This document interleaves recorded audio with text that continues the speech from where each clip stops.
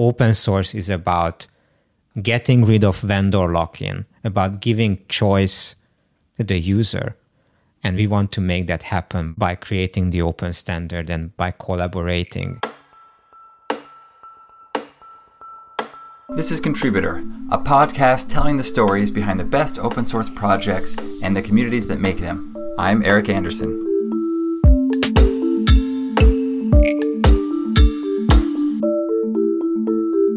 Peter Farkas is with us today. Peter is the co-founder and CEO at FerretDB and the creator of the project by the same name. Peter, welcome. Pleasure to be here, Eric. Thank you so much for the invitation. Before we went on air here, we were just recollecting that you have quite a history in databases, running database companies. Yeah, I think the reason I like databases, especially open source databases, is because it's needed for everything. You name a technology and you will need a database for it. And it's just so great to work with these technologies to enable bigger things to happen. And the reason why open source is important in my life is because I strongly believe the databases you use should be open source, should be based on an open standard like SQL, MySQL, Postgres, and all the other derivatives. And this is why we started FerretDB as well. Before FerretDB, I worked for Percona, which is probably the most well-known open source database consultancy firm. I learned a lot there. Actually, my co-founder, Peter Zaitsev, is the founder of Percona as well. And we have some other Percona people at FerretDB. Then I went on to found Altinity, which was a much different company than it is today. And we're at Cloudera as well, a bit with big data and Hadoop. And then here I am at FerretDB now. FerretDB, as I understand it, is Mongo on Postgres. How do you describe it? I think that's a very good summary, a one-liner summary. We basically turn Postgres into MongoDB, a MongoDB-compatible database. So how you can imagine that is if you have an existing Postgres infrastructure and you have a MongoDB application, MongoDB is no longer open source, and with FerretDB, you can use your existing Postgres solution to run your MongoDB applications as well. And it's not just Postgres, we also support SQLite, SAP HANA, and other backends. So it's possible to turn other databases into a MongoDB-compatible database as well. I wasn't aware of that last part. And you already alluded to a couple reasons why you might be interested in doing this. One was MongoDB is no longer open source. And the second was you may have an existing investment. You could interpret investment in many ways there, but an existing focus on either Postgres, SQLite, or HANA. Is that right? So after MongoDB went proprietary in 2018, MongoDB was adopted by a number of companies and even governments who had a policy that they could only use open source software in their technology stack. And with the license change on MongoDB's side, they found themselves in this impossible situation where they were already using MongoDB and it was no longer open source, but there was no alternative to it. And these users, these companies, these governments were looking to find alternatives, and they were looking at Postgres, they were looking at some other solutions, but what they found is that there's no solution which would not require them to rewrite their entire application. And with FerretDB, you can skip all of that because you can just turn these relational databases into a MongoDB-compatible database. And so we started with Postgres because we do believe in Postgres. We think this is where users are gravitating towards for a reason.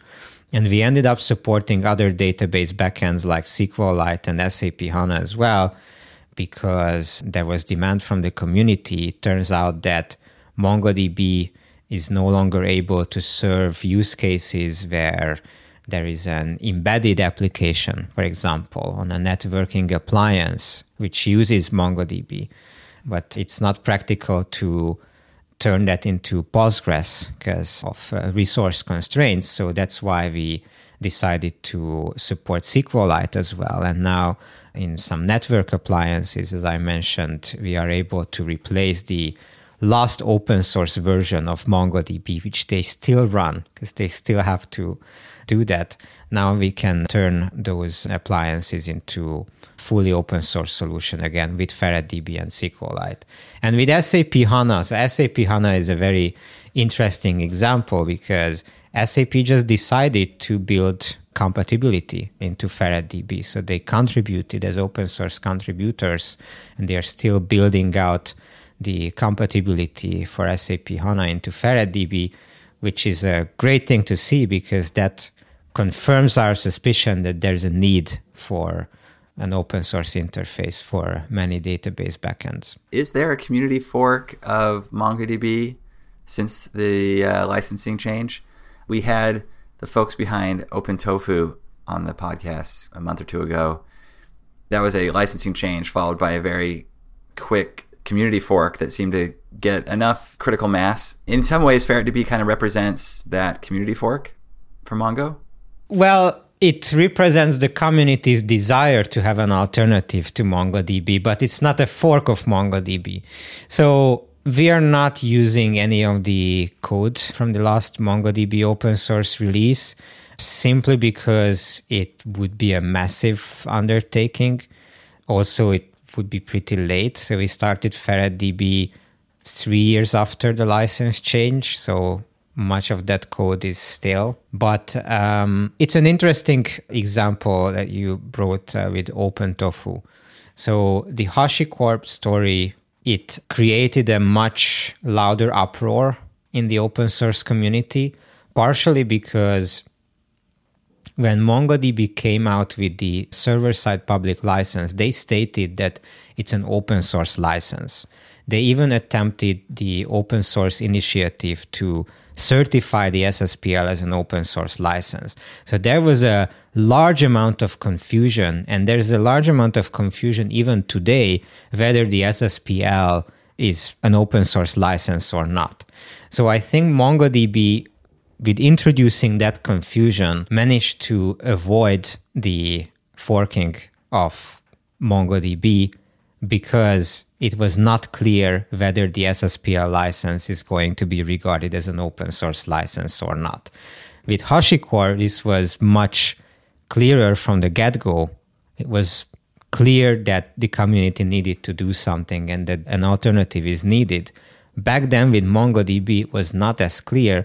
And by the time SSPL was really, I guess, considered not an open source license, it was already late for the community to get the right amount of momentum to do a fork. That's just my private opinion on the matter. It's rather interesting how different the two events were. I think it's a good opinion.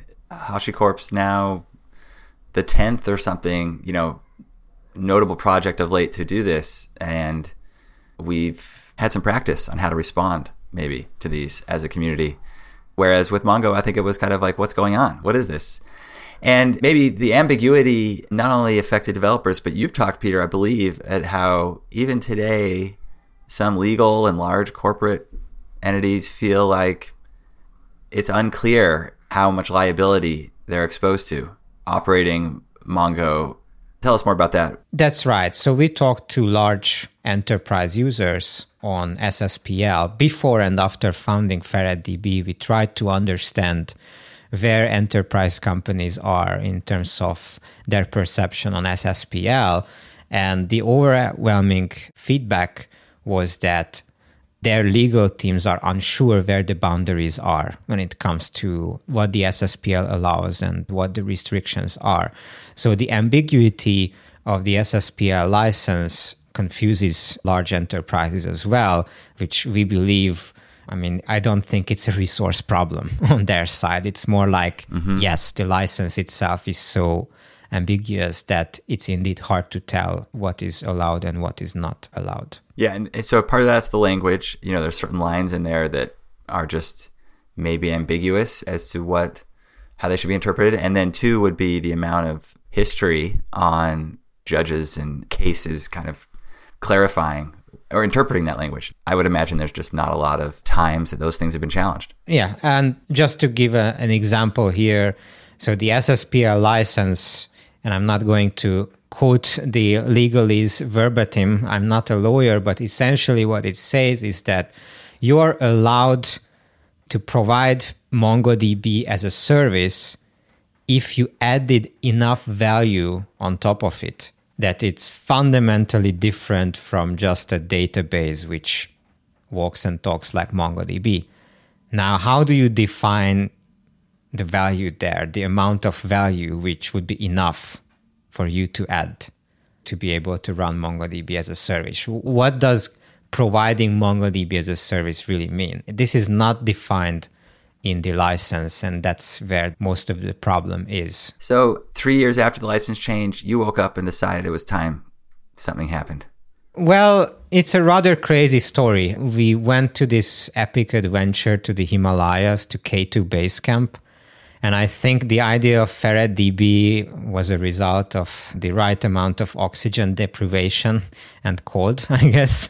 We talked a lot about MongoDB, taking the fact that MongoDB is one of the default databases one would use next to Postgres, next to MySQL, and next to some other mainstream databases, but the only one which is not open source. And that's rather weird because usually open source databases are favored by users, not just because of the need to avoid risks or license fees, but also because it's much easier to learn an open source technology compared to a proprietary tech.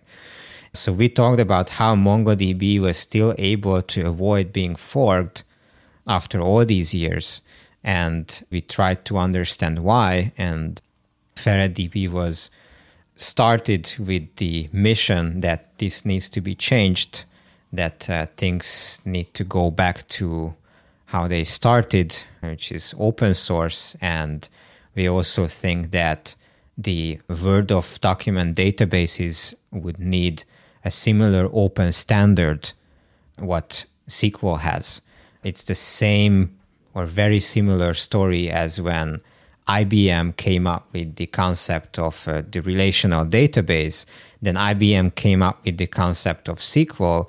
Then it dominated that market for a decade until alternatives started popping up and SQL became an open standard. And we all see that today, SQL is the definition of commodity because it's everywhere. It's taken for granted that, yes, if there's a database, you can interface with it using SQL. But that is a result of work and vendors coming together and the creation of the open standard. And this needs to happen with document databases and particularly with MongoDB as well. So that is the mission of FerretDB. That's why we exist, because we want to change the industry and expand the market the same way as how SQL did back then in the 80s and 90s. It wasn't clear that after the NoSQL enthusiasm that we would be back to being excited about Postgres and other SQL databases today. I remember the NoSQL craze, and I think part of it was due to a big misunderstanding. I still worked at Percona. It was 2014 when MongoDB really started coming up on our radar. We were a MySQL company, so we had nothing to do with MongoDB. But I do remember that most voices were all about NoSQL is going to kill relational.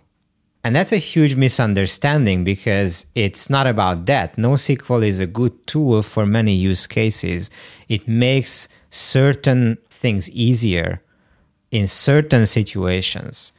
But there's no such thing as the one database which is good for everything, not even Postgres.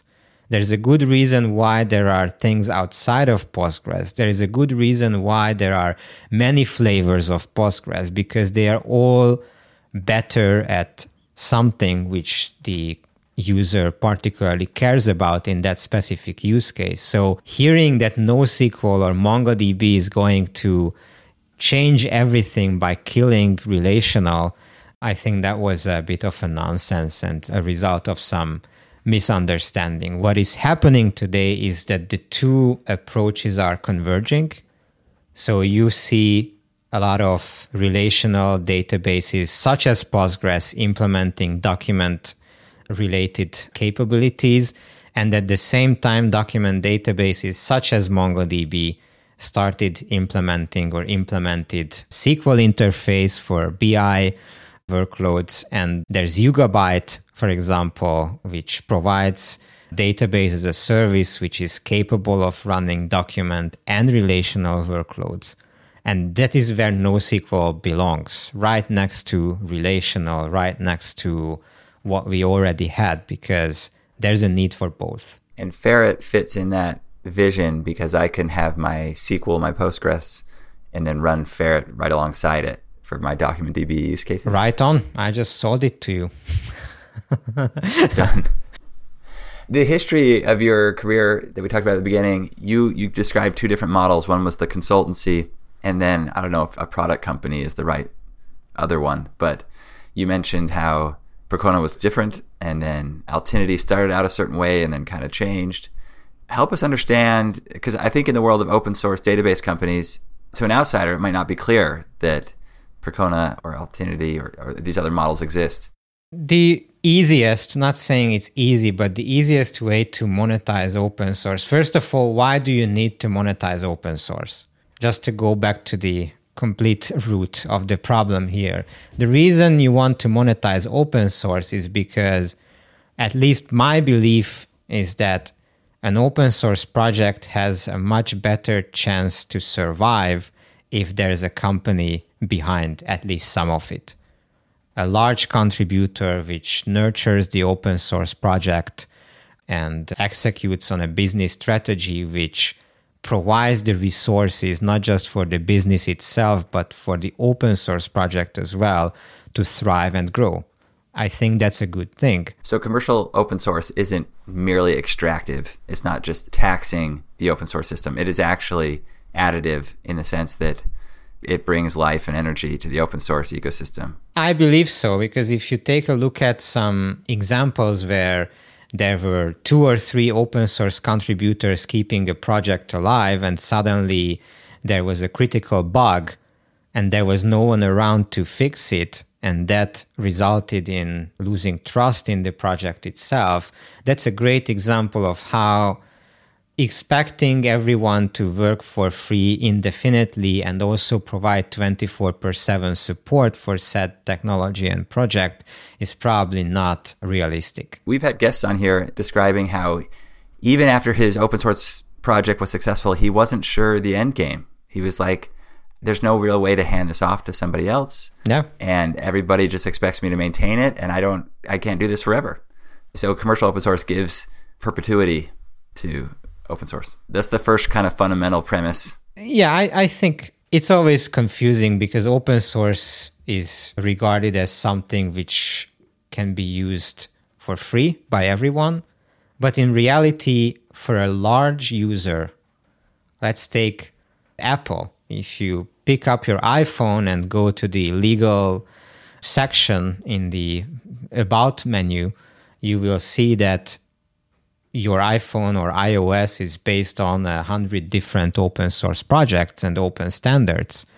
And someone needs to maintain those, and probably Apple needs assurances that that technology is going to exist even a couple of years later as well, which brings up the question, how can you increase the level of trust in your open source project? And that is through, ironically, monetizing, through providing services for it.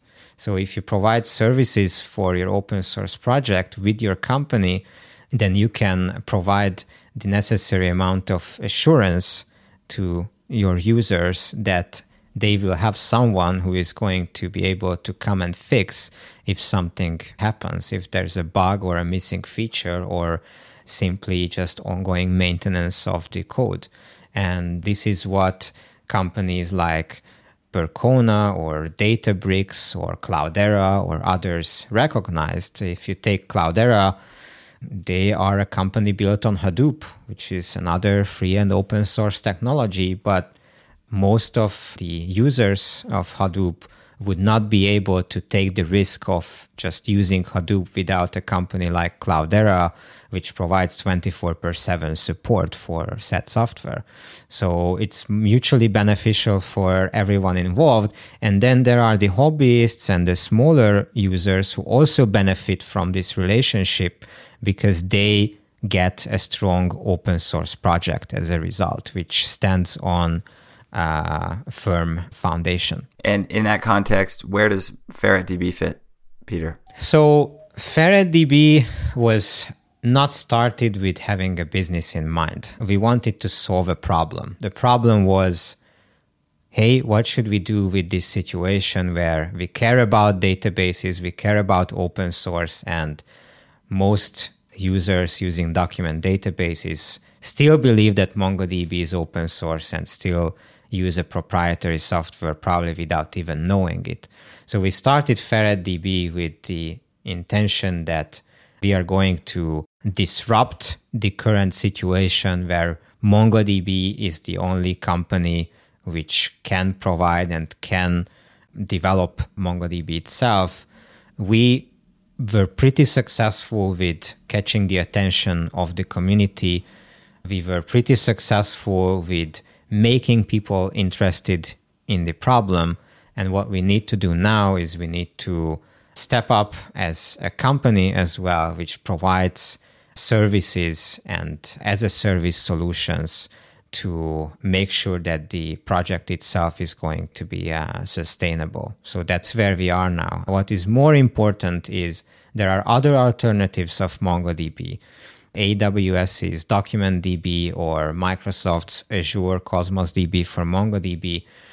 We actually working really hard on bringing all of the alternatives together to work on creating an open standard to make sure that these products will not be merely alternatives to MongoDB, that they will be MongoDB compatible, but not as alternatives for MongoDB, but as implementations of the open standard or the eventual open standard, meaning that MongoDB alternatives will not have to run after MongoDB or be driven by MongoDB Inc.'s priorities. That's what we are working on. That's curious. I was at Google working on BigQuery and related kind of big data SQL things at one point, and originally the BigQuery was not ANSI standard SQL. It was kind of a variant which suited the kind of workloads we expected in BigQuery, but that was always a request of the community of kind of users. And over time, Google has now supported some kind of ANSI standard of SQL. And so you would like to work with Microsoft and AWS and others and kind of agree on what does Mongo compatible mean? And compatible may not even be the word in the future. Maybe like OSI standard, ANSI standard, some kind of standard. Exactly.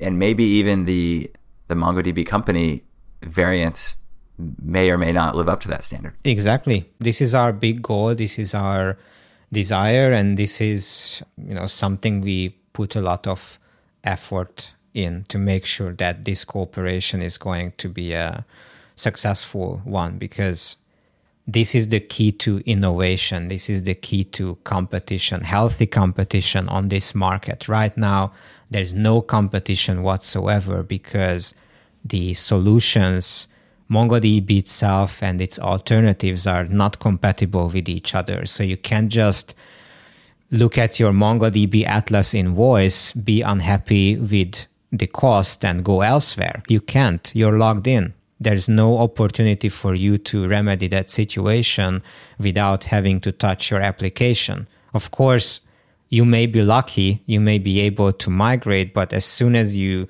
used even one of the advanced MongoDB features, you're logged in to MongoDB Atlas. This is not what open source is about. So MongoDB still calls itself open source in many of its documentation and marketing materials, but open source is about getting rid of vendor lock-in, about giving choice to the user. And we want to make that happen by creating the open standard and by collaborating, not just with the big cloud providers, but we are hoping to collaborate with MongoDB as well. They are also needed in this discussion. It's their interest as well. Well, and maybe I can develop the value of a standard further, because I think, there's avoid lock-in and there's some economic reasons, but there's all this whole tooling world where, if you support SQL, suddenly there's like, in the world of at least big data, and there's visualization solutions that are all SQL centric. Mm-hmm. There's code writing clients. As long as you stick to a standard, there's a whole plethora of interoperability that emerges. And you're saying we could bring that to the document universe. Yeah, it does not exist today. And with the open standard and with the collaboration between all of these different alternatives and MongoDB itself, hopefully, we are looking at a massive expansion of opportunities and increase in interoperability, and basically the same thing what we have with SQL. But just to depart a little bit from the world of databases, there is a very simple example on how an open standard can help and expand a given technology. Adobe PDF. We take it so much for granted that if you go to your airline and you want to get your boarding pass, you just click on the download button, you get a PDF, or anywhere else with any vendor across many different unrelated software. There are things like PDF which are common, and you can just print it, you can export it, you can edit it. No one used PDF before 2006 when it was not an open standard. It was actually a technology with a dwindling popularity. It was non-existent. And only when vendors came together and Adobe also allowed that to happen to a certain degree, PDF became this universal tool, and the use of the technology itself skyrocketed, and it's just unbelievable how popular it is today. Same with, if we go back to databases, again, SQL, the moment it became an open standard, MySQL, Postgres, and all the others could implement the open standard, and we just take it so much for granted, and there's such a vibrant and amazing amount of innovation in that area. And we believe that the same exact thing is going to happen with document databases if we succeed, and we will succeed with creating an open standard out of it. That's the essence of our vision. That's awesome. And history has shown you can have some success. You've got 8,000 GitHub stars and this big growing community. How did that come about? Any tips you can give for us, Peter, if I were to start an open source project to make it as successful as yours?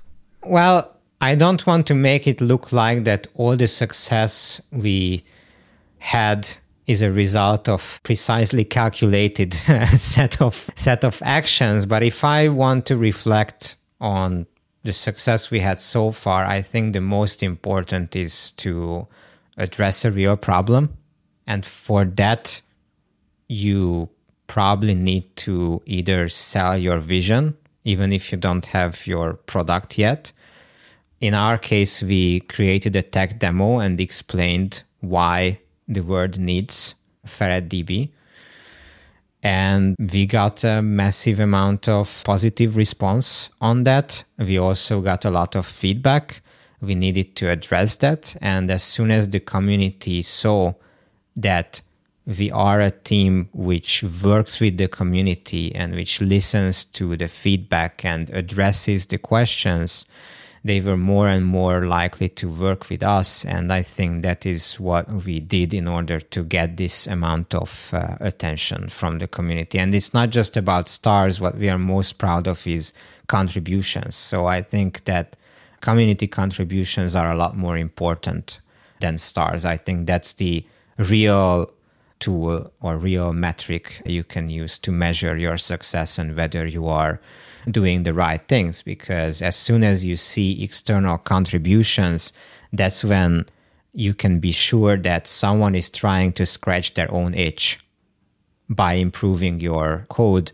And that is the sign of real interest. It's very easy to start a project. It takes no commitment whatsoever, right? But contributing, that's a whole other level. And that's what we are really, really taking seriously in terms of a metric. What's the state of the project today? You've described that you support Postgres and SQLite. This HANA project is happening. As people dive in, what should they expect out of FerretDB today, and what should they expect in the future? What are you working towards? Yeah, so we've been working on FerretDB for 2 years now. The expectations towards FerretDB being a MongoDB alternative, most users expect that it is going to be the exact same thing. Unfortunately, that's not the case. So MongoDB has a lot of advanced features, a lot of features which none of the alternatives implemented, simply because we have this saying that 85% of MongoDB workloads use maybe 25% of MongoDB features. So that's what we are aiming for, to provide these core set of features which most MongoDB users can utilize to migrate away from MongoDB Atlas if they want to. On the other hand, we are also in need to address performance, the question of performance. So right now, we are about half as performant in most cases compared to MongoDB Atlas. This is true to other MongoDB alternatives as well.